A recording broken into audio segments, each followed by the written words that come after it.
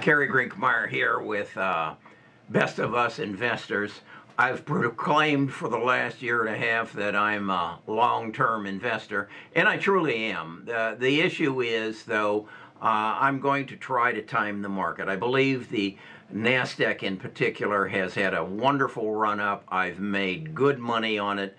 I've increased my portfolio substantially, but I think we've come to a turning point. I think it will be a correction in the NASDAQ, and I want to explain one more time. I did a video on Saturday, another one on Sunday, and this one will come out Monday, and this is where I'm going to put the money down. So let me explain. I'm not your financial advisor. I'm just a ex-retired financial advisor who enjoys the hunt, enjoys figuring things out and then investing relative to what I think is going to happen. So again, this is for entertainment purposes and education, and I hope you get both from this video. Best of Us Investors presents Kerry Grinkmeyer.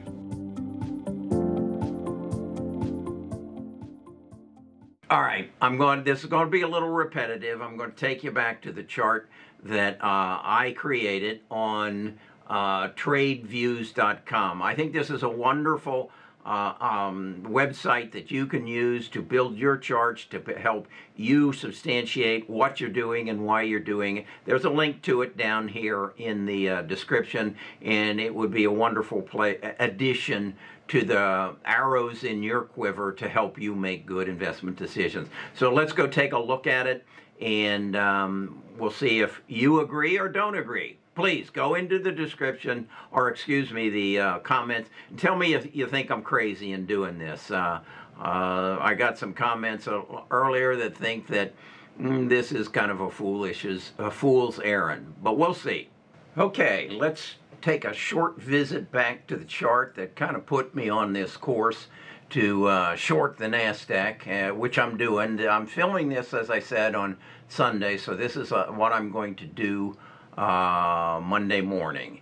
And here you have the chart that goes back to 2000, and what I've done is tracked the debt from 2000 at $4 trillion up to 2021, where it's at 18 trillion.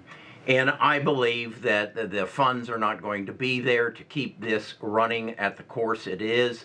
And so I'm expecting a short pullback on the NASDAQ, and I'll use SQQQ to short it. Then what I honestly believe is going to happen is sometime before the end of December, the market will roll back and start gaining, at least the NASDAQ market, and it's going to stimulate the healthcare revolution. And again, the healthcare revolution is all about CRISPR and genome sequencing. So I'm doing something that I'm not accustomed to doing, and that is, number one, shorting the market, and number two, trying to time the market. I'm only going to put about I've decided $20,000 into the SQQ, and I don't expect to hold it all that long. That's my play for the day.